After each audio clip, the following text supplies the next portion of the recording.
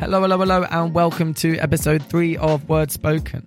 Thank you very much for tuning in. I may say this every week, but I'm so excited to get this next poet on. When I started this project, I knew at some point she was going to come on, so I'm really grateful for her for coming down to support Word Spoken. If you haven't already, please give us a follow at Word Spoken Podcast on Instagram and head to YouTube to see one of the poems you're about to hear in beautiful video format. Hit subscribe, like, all that bloody blah good stuff. So as you might be able to tell from the title, Moon's Pigs and Katy Perry, in this episode we're going to touch upon a number of different subjects. They're super funny. Her writing's really, really creative. It's a dreary Sunday. It's raining outside. The flat above have decided to not only put on their dishwasher, but also play some loud music. So essentially, perfect time for a podcast. If you want to give Maddie a follow, head to Maddie Haynes 6. That's her full name with the number 6 at the end. As you're about to hear, her work is a fantastic combination of delicate tones along with punchy, unapologetic subject matter. The first piece she's about to perform is no exception to that rule, and it's called Luna. Here are the questions you might have asked if you'd caught me masturbating over the moon. What are you doing? No, really. What the fuck are you doing? The moon. Porn, I'd understand. I understand porn, or even weird erotic fiction, but the moon. My love, it doesn't even have... Are you picturing it with a face? Whose face has it got? Is it the brightness? It is bright tonight. Is it because there aren't any clouds? Is that why? Is it the lack of clouds that's doing it for you, the clearness? I can see the craters on it tonight. Is that it? Is it texture? Well, what if I brought you some? Yeah, I could do that. What if I brought you some? I could buy you some moon dust to carry around in your pocket. Would that be enough? I could put it in a box for you. I'd steal it from a museum for you. I'd do that for you. You could keep it in your pocket and carry it around, and maybe that would be enough. Do you picture yourself there? Can you see the Earth from up there? Have you got a telescope? Can you see individual people? Can you see me from up there? Can you see yourself? Have you seen yourself? Sorry. I can stop looking if you want. If you want to keep it just for you. Is that what you want? Do you know what you want? Do you know yet?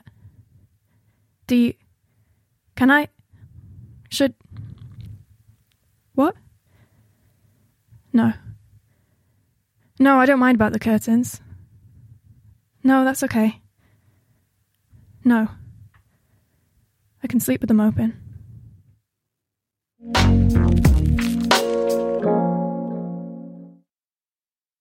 Maddie, thank you so much for that. That was that was fantastic. Like when you first sent me that piece, I read the title and was like, what?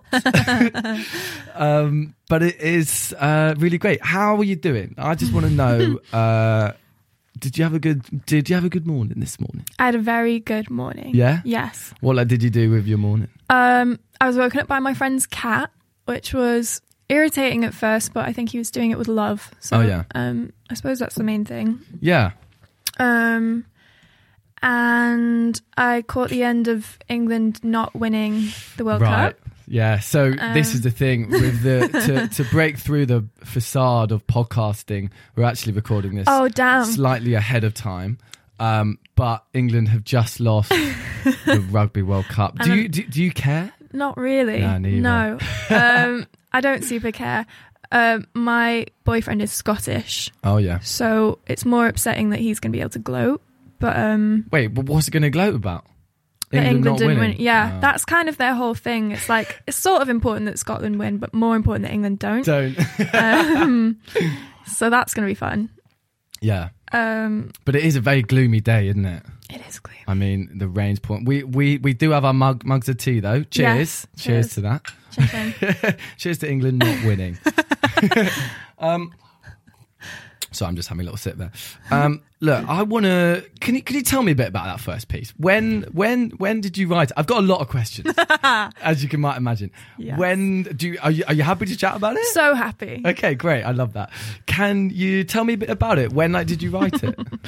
I wrote it in I was doing this development course, which was super, super cool. And we were doing all of these like flash writing exercises, and I can't remember what the exercise exactly was that we were doing, but we were just given like a couple minutes to just write, and write the first thing that came to you. And I really like to write about nature and natural things and animals and lovely things like that. And I was thinking about the moon, and that's kind of where it came about. Yeah, that's it. You just stopped there, did you? You were thinking about the moon. Yes. In this writing exercise, and this came out. It's so funny. Honestly, when I read the title, I was like, I've never seen a title like that from a poem. It's wicked. It's funny. But I feel like you have that with your style. You've got a very unique way of writing, a very unique way of performing, and like just come up with these mad concepts. It's really cool. I think that's just the way my brain works. I like to link, especially I end up writing a lot about sex and sexuality, and I really like to link it up with things that don't necessarily have an immediate sexual connotation. Yeah. Because that's kind of how it works for me. It's not like I'm not going to write a poem about babes in bikinis, because everyone knows about babes in bikinis, but the moon's pretty fit, so... You heard it here first. The moon's pretty fit, is it? Okay. Can you tell me what it is about? Do you think like Wallace and Gromit that it's made of cheese? Because if it is, it makes it a little bit more sexy for me. I think that's less sexy. I don't know. Well, I think once things got kind of hot and steamy, your cheese would start melting. And that is a good point. It's going to get everywhere. It would get. I mean, if the whole planet's made of it, it is everywhere. People say that fondue with cheese is supposed to be sexy, but I don't really get that. That's a good point. I don't find much sexy about cheese. Why does it have that? Why does it have that illusion? This has descended so quickly. So quickly. We're like, what, 4 minutes in and we're talking about the sexiness of fondue cheese. Do you know what? That's why I wanted to get you on, because I knew that this is going to happen. I knew it, which is fantastic.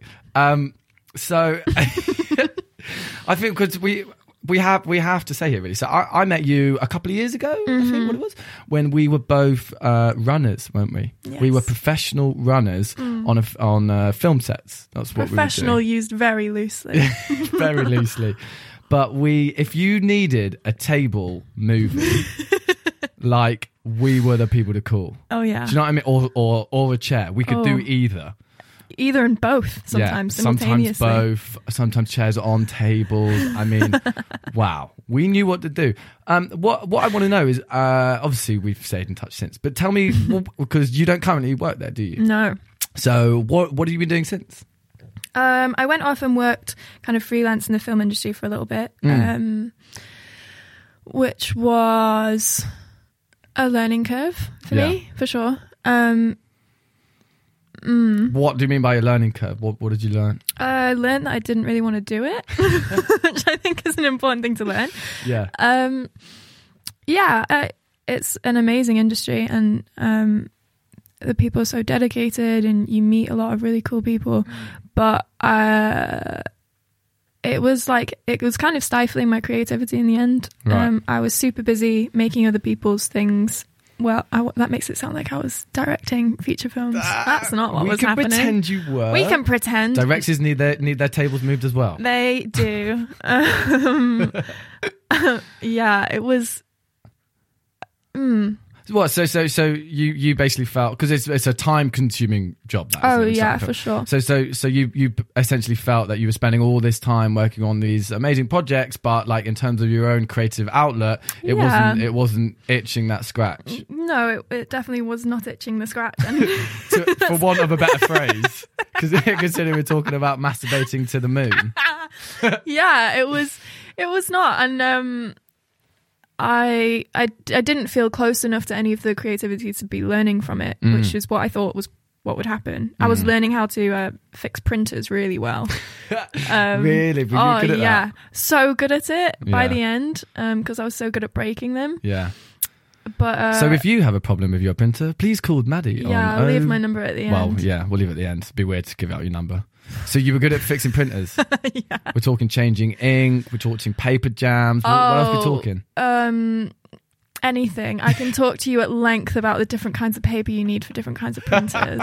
It's pretty hot. It's weird with the film industry from that point of view, because it almost to anyone and everyone that isn't currently working in it or ever has worked in it, it has a different image to the reality of starting out. I think that's why I stayed in it for as long as I did, because when people ask me what I did, and so I worked on Fast and Furious for a long time, and I could say, oh, that's what I do. And people are like, oh, that's cool. And I'm like, it's not, but let's pretend it is. It carries like a cool factor to it. It does. It's really got this, everyone, whenever you say that, it's like, wow, that's amazing. And then the reality couldn't really, sometimes, not always. Don't want to like dampen anyone's aspirations. There were definitely cool bits, but that wasn't my day to day. But it is, it's tough, isn't it? Yeah. And if it's not the ladder you want to climb, it can be a bit brutal. Yeah. Okay, so now I want to quickly ask you about spoken word, seeing that this is word spoken. Yes. So how long have you been doing it?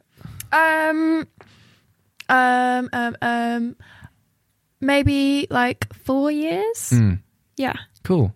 And when was the first time that you did it? What were you nervous about it? Did it go well? I was super nervous. Which one did you do? I feel like this is a question that I tend to ask everyone, just because I feel like some people listening might be thinking about getting into the scene, and I think it's just great seeing people that have come so far and kind of actually realizing that actually everyone's first time is totally the same. Yeah. Much like masturbating to the moon. Indeed. Yeah. So tell us about your first time. Well, I was doing a year abroad as part of my university degree, and I was in America, in North Carolina, and the poetry scene kind of in the collegiate US was just crazy. Really? Amazing. And I'd been to a lot of stuff in Edinburgh, but never done it myself, and I'd always really wanted to try it. And then I'm here, and I'm like, if I'm ever going to do this, it's probably going to be now. So I tried out for one of their like spoken word teams, and got into that. And the first thing I think I wrote with them was a classic like sad breakup poem. I say that like it's a silly thing, but it's a really useful thing sometimes to help you process sad stuff.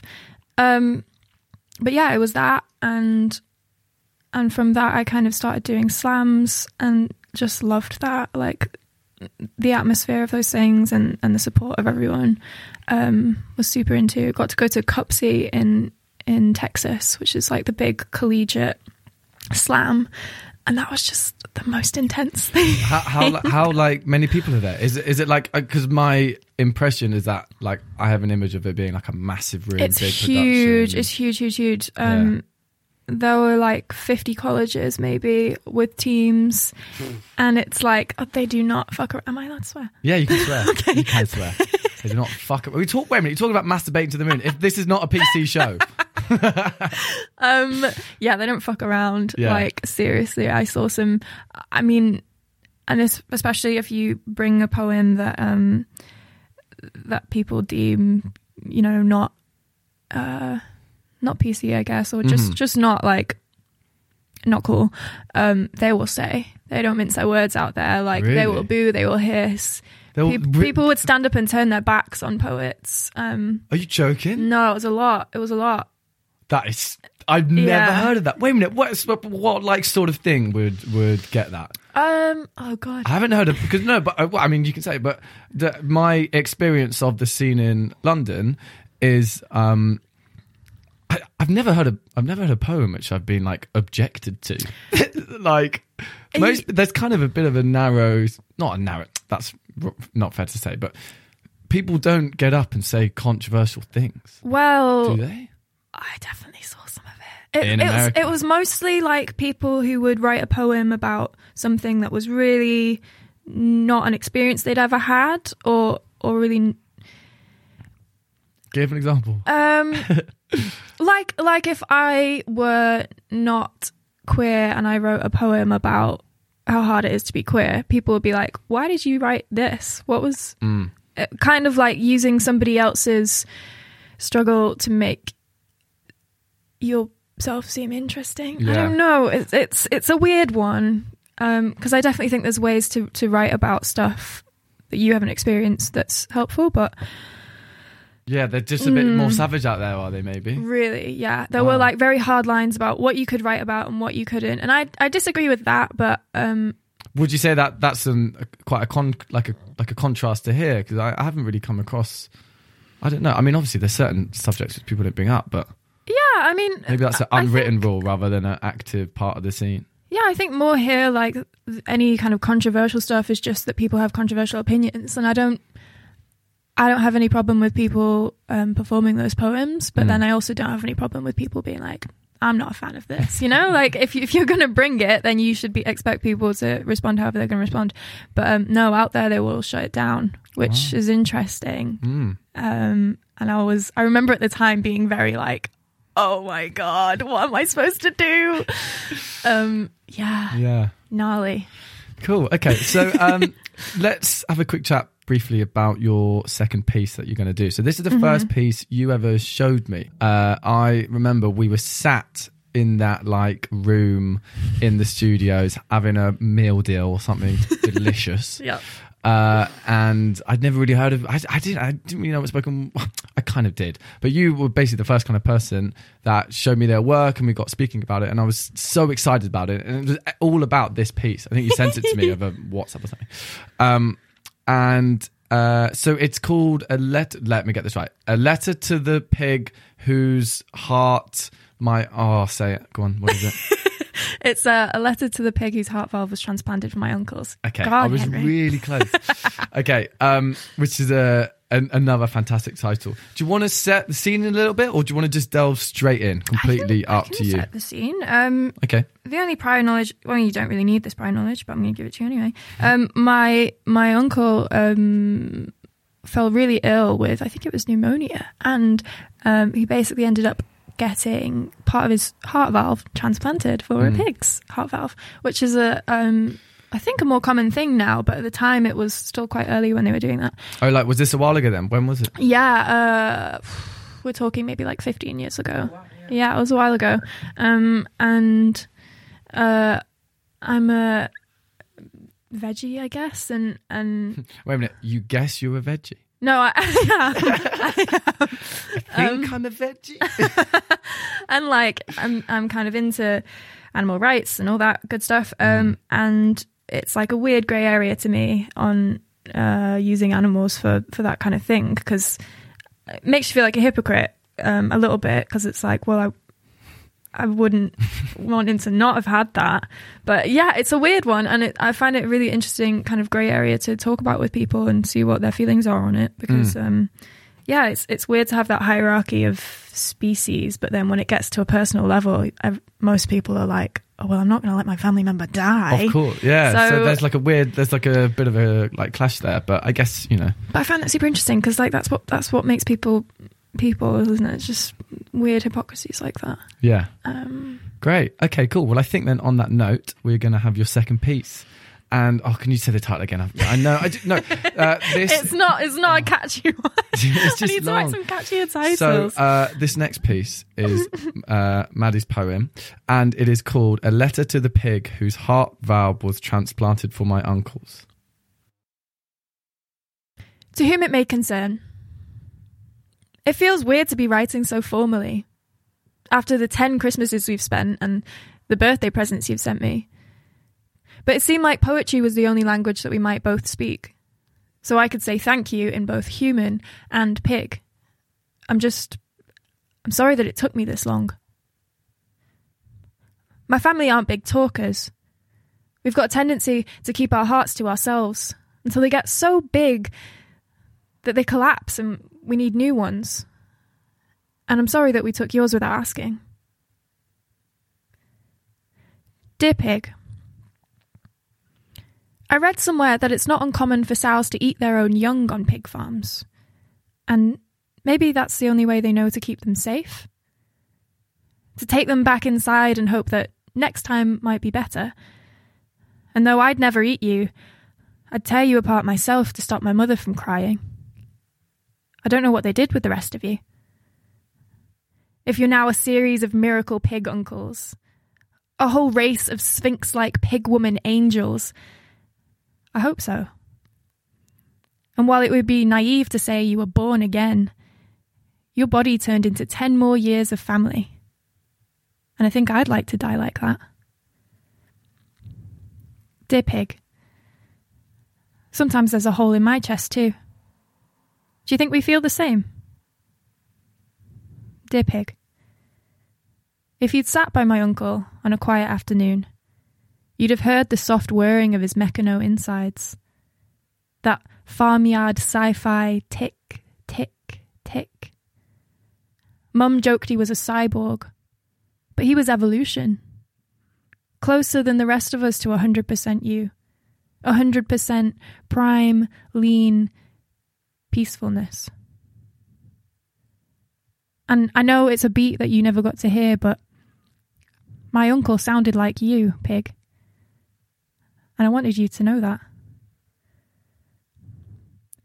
When my uncle's porcine song stopped ticking, my cousins made his ashes into jewellery, and they wore them so that he could be everywhere they were. Pig and man. Inseparable now. Indistinguishable. And so loved.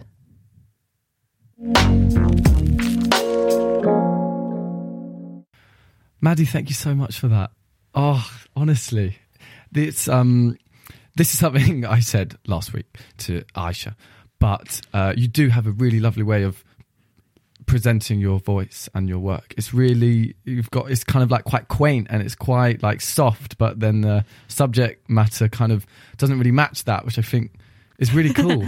It's really cool. Yeah, that's the thing. I think it's something that as I keep going, I'm trying to not get rid of, but harness, because I think that's just been the way I present myself a lot of the time, that kind of soft, gentle thing, which is super fine and cool, but I think it's a crux for me a lot of the time. Really? What, yeah. In what sense would you say? I think when I'm presenting things I really care about or things that I think about a lot, I like to make them seem gentle so that people get on board, because I have this real thing of needing to be liked. We all have that. Yeah, I don't think I'm the only person, but it's not that helpful when you're trying to make stuff, because you worry too much about how it's going to be received. So that perfectly leads me on to my next question. Is what is your writing process then? So are you, because lots of people I've spoken to do kind of say that, they say they're big overthinkers when it comes to their poetry, and I would probably put myself in that bracket as well. What I guess one kind of question is, why do you think that is? Why is it so overthought? And then B, I want to then I want to chat about your actual writing process. But why first of all do you think it's quite common for poets and writers to and when I say over, it means over, right? We're not just thinking about work. It's actually too much, and it's actually a negative thing, isn't it? Yeah. Why do you think that is? Someone told me this recently, and it just stuck with me so much, because I was like, wow, yes. I was super, super anxious about sharing some work, and someone I was working with sat me down, like a really good friend of mine, and she was like, I mean this in the nicest way, Maddie, but nobody cares about this as much as you do. Which sounds harsh, but like it's completely true. No one cares about it as much as you do. But I think sometimes that can be the thing that holds you back, because, and especially with stuff like poetry and spoken word, when it's the more sort of short form stuff, you, especially if you're slamming, you've got like 3 minutes to to put across something that you've been working on, something you really care about. And a lot of the time that can be a bit restricting to try and boil stuff down into that form. And that's really hard. And yeah, there's a lot of pressure. Especially now that everything is like recorded and yeah. Yeah, it's and then put on a podcast. And then on a podcast. Yeah. No, it is. There is so like, and also another thing is everyone that of the kind of nights that I've gone to, everyone's putting on their Instagram and stuff, so that like the stuff goes out often, which obviously I really like. But I've seen a couple of poets kind of start off by saying, "Do you mind if you don't film this one because this one's really personal?" Yeah. Oh, sure. Yeah, with the really personal stuff, that's hard too, because you're making yourself vulnerable on two different sides. You're like, this is my work, but also like, this is my life. And they're two separate things. And I think a lot of the time people who make art are kind of, I don't know if they are expected to, or if they feel they're expected to kind of share pieces of themselves in a way that most people don't to large crowds of strangers. Yeah. So that's a lot. Yeah.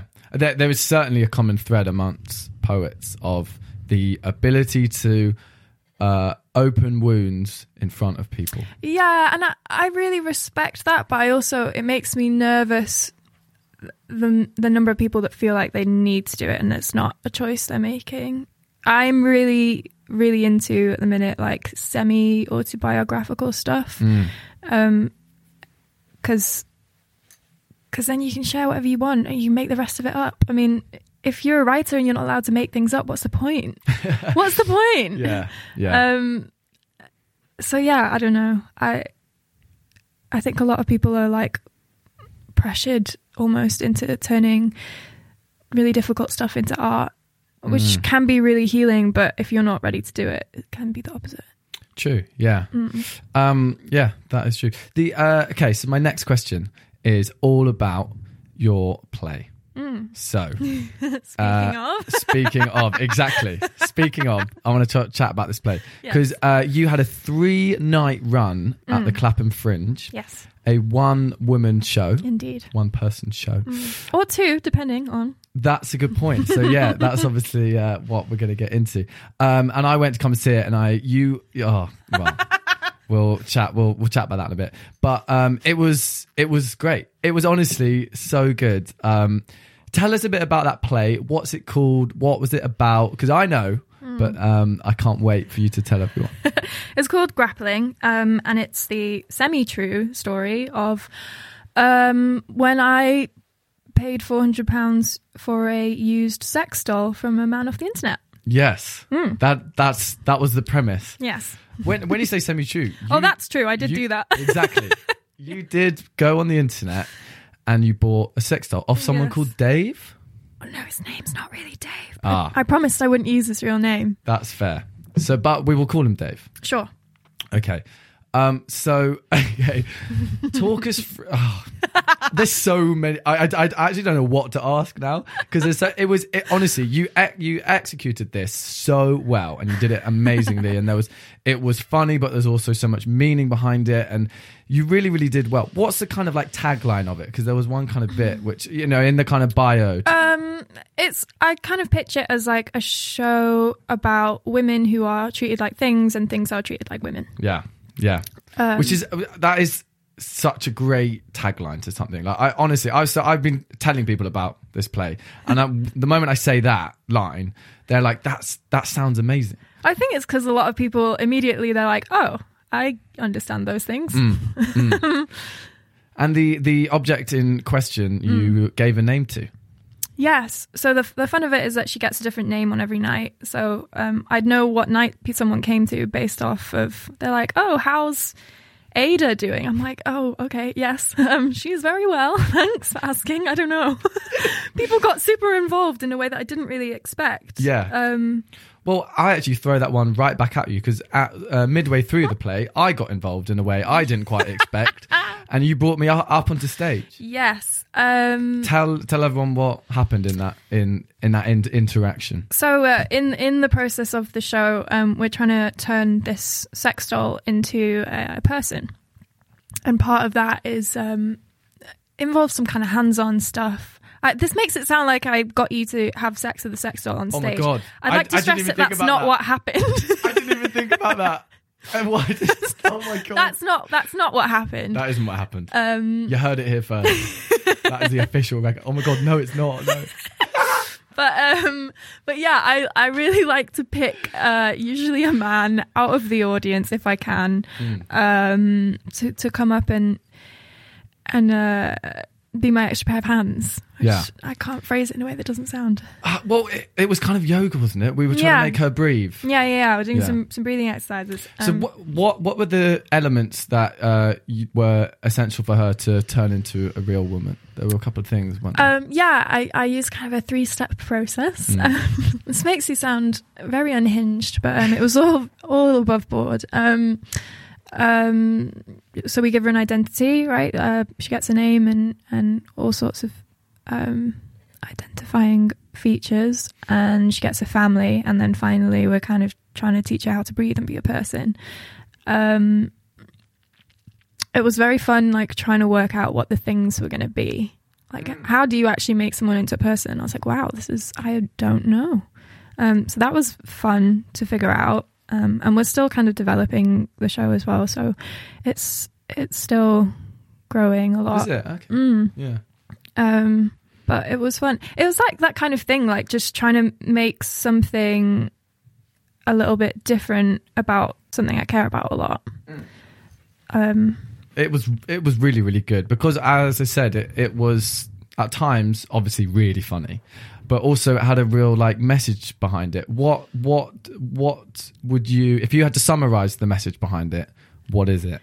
I don't know if it has a message so much as like, I just wanted to ask some questions because I don't really have any answers. It'd be sick if I did, but I just wanted to raise the question of who do we see as people and who do we really see as people? Because I know there are lots of folks out there who will be like, yeah, I'm super on board with gender equality and blah, blah, blah, blah, blah. But their actions don't necessarily match up to that. And so I wanted to kind of, I don't know, my thing going into it was like, if I could have one person who came away thinking, oh, maybe the way I behave, particularly in sexual situations and particularly with femme people, maybe I should change my behavior. That was the goal. Yeah. I mean, I think you definitely like achieved that in the room because there's at the kind of start of the play, you basically like wash and clean her, right, with a cloth. Yeah. And then there's this kind of bit when you then like wash yourself, and it was really, really powerful. I was just like, oh, okay, I get this. And yeah, honestly, I just thought it was a really great play. So it was called Grappling, and so it sounds like that we're going to be able to see it again, maybe at a future date. Yeah, I hope so. I'm now in the fun process of like emailing theatre people and trying to convince them that they need it. And I'm like, I have this sex doll. Please make it less weird that I own it, and let's keep doing stuff with it. Otherwise, I am just a person that owns a sex doll now, which I suppose you were part of the problem. You were trying to. I'm part of the community. Yeah, yeah. I'm gonna be back on the floor. Yeah. Honestly, if anyone listening gets a chance to go and see this play, I seriously urge you to do so. So I really hope you the best of luck with trying to get it into some other theatres. Yeah. And if not, if anybody needs a sex doll for a discount price, also hit me up. You need to get that money back. Oh yeah, £400. I don't know the going rate for a sex doll, but that's a lot. Oh no, that's very cheap. Oh, they're actually like £1,800 and upwards. Oh, you got. Which is why I had to buy used. We just don't talk about that part. Yeah, it's not important. Okay, let's speak then, because we've got onto the topic of used sex dolls. Indeed, I feel like we should move this conversation on and talk about your third and final piece. Yes. So the title of this piece is. You Kissed a Girl. You Kissed a Girl, that's it. And I imagine you wrote that. Actually, when did you write this? Because this was this in Was this in response to the song That I Think It Is? It was in response to the song I Think It Is. Because there was recently a kind of news thing about that. Was it like a year ago or something? It does pop up. So the song is? The song is I Kissed a Girl by Katy Perry. Mm-hmm. So when did you write this? Unfortunately not when it first came out. Yeah. I had not formulated these thoughts yet. But I wrote it, I don't know, a few years ago now. Again, born out of hypocrisy, I suppose, because it's an absolute banger. But I got some issues with it as a song. Annoyingly, it's a bloody catchy tune. Oh, it's isn't good. Yeah, I mean, because it's like a real poster song now, I think, for almost for how things have evolved in such a short space of time. Right? Yes, that's a very nice way of looking at it. Yeah, because the kind of press and stuff that I was reading about it was like someone wouldn't release that anymore. No, I don't think so. No, I hope not. I certainly don't think it would go unquestioned like it did. That's it. Yeah. Because it was a number one. It was number one for ages, wasn't it? It was like her first big hit. It was, yeah. That was kind of how she was introduced into the scene. From the Christian rock scene or Christian music, and then that's her first, pretty mad transition. But yeah, I think the thing with that is nowadays people would kind of question it, and like you wouldn't be able to have a song go so popular without someone raising that. Like, and that conversation was not had as to what is this song about, or if it was, it wasn't like allowed to be the mainstream chat that was happening. Because it was just classic like fetishization of all that stuff. Which is, and we all took it in, and I took it in. I mean, how old were we when that song came out? Maybe 11 or something. Yeah, younger. Because I was like, I remember seeing that video and having some, at the time, confusing feelings. And it's not that helpful when you're that age and you're like still working out, well, at any age, working out what your sexuality is. And then this like pop queen pitching a whole kind of sexuality as like a phase or a way to get guys. Yeah. Because, it's not a useful contribution. No. TBH. As much of a banger as the song is. Annoyingly so, Oh, God. Okay, cool. Okay, so let's get on to your third piece then. This is Maddie Haynes with I Kissed a Girl. Wait, is it called that? You Kissed a Girl. You Kissed a Girl. Do you know what? In the very first episode, I've obviously like listened to it back. I forget what the name of the poem is with A's every single time. And in the second one, I wrote them down and I forgot to write them down. I could see my piece of paper right over there and I'm thinking I should have written these down. It's kind of good. It's like in Starbucks when they write down the wrong name and it just kind of reinforces what your name really is. It's good. It's getting the message across. Okay, so let's try that again. This is Maddie Haynes with You Kissed a Girl. Hi, Katie. Remember me? We kissed that one time. And I know it was a while ago, but I've still got questions. It's just human nature.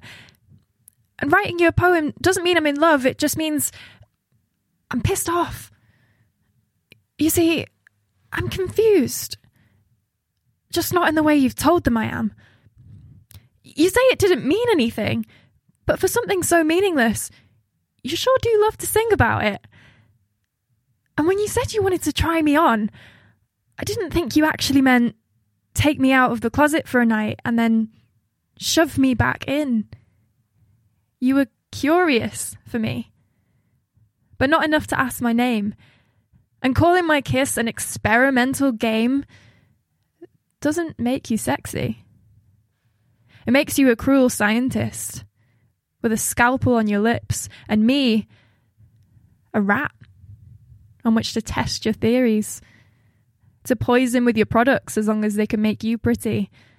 As long as girly sex still sells and my kiss is still your currency. But you're right. Ain't no big deal. Like it wasn't when I told a friend what I am and he replies, "Oh, that's hot." And suddenly I could taste the cherry on my lips. Acidic, expired cliche. And I hear your song in my ear, alarm clock piercing through gentle dream. Your pastel pink pretense dances for him like a mirage. Your lacy pillow fights playing out before his eyes, and I could tell he'd be the kind of boyfriend who wouldn't mind as long as he could watch. As long as it's for him. And isn't it always, Katie?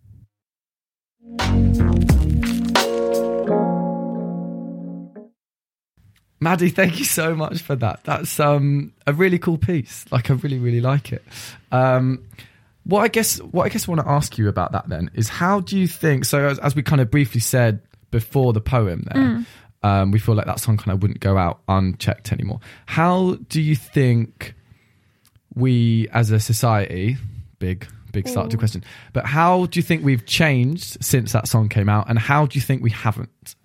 I think a huge thing is that we're not there yet, but it's getting more normal to see queer relationships in media that we consume without being like, you know, without having to be Katy Perry with her euphemistic kittens.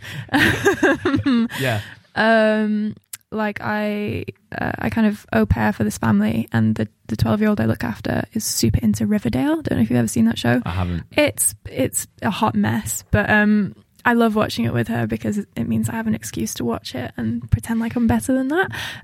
But they've got two of their like key characters are a lesbian couple, and from the few episodes I've seen, it's not a storyline in itself. Maybe it is earlier on, but they're just a couple, and sometimes they'll make out, and okay, the sequences when they do that are a little bit too long, but we're getting there. Like, it's kids are growing up seeing that stuff and it being thinking nothing of it. Yeah, which I don't think was happening even when we were that age, and it's not been that long. That is true. Yeah, that has definitely changed, because I guess it was always, whenever I remember in Hollyoaks had the first gay couple on like primetime TV, and obviously it was a news story rather than there's not a news story about Riverdale and this lesbian couple are there. So I guess that's definitely something that has changed.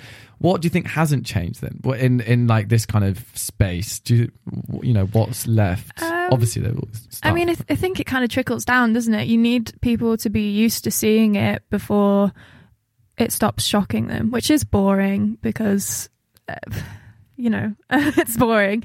But I still think it's going to take a while for everyone to be on board with any identity, pretty much, that isn't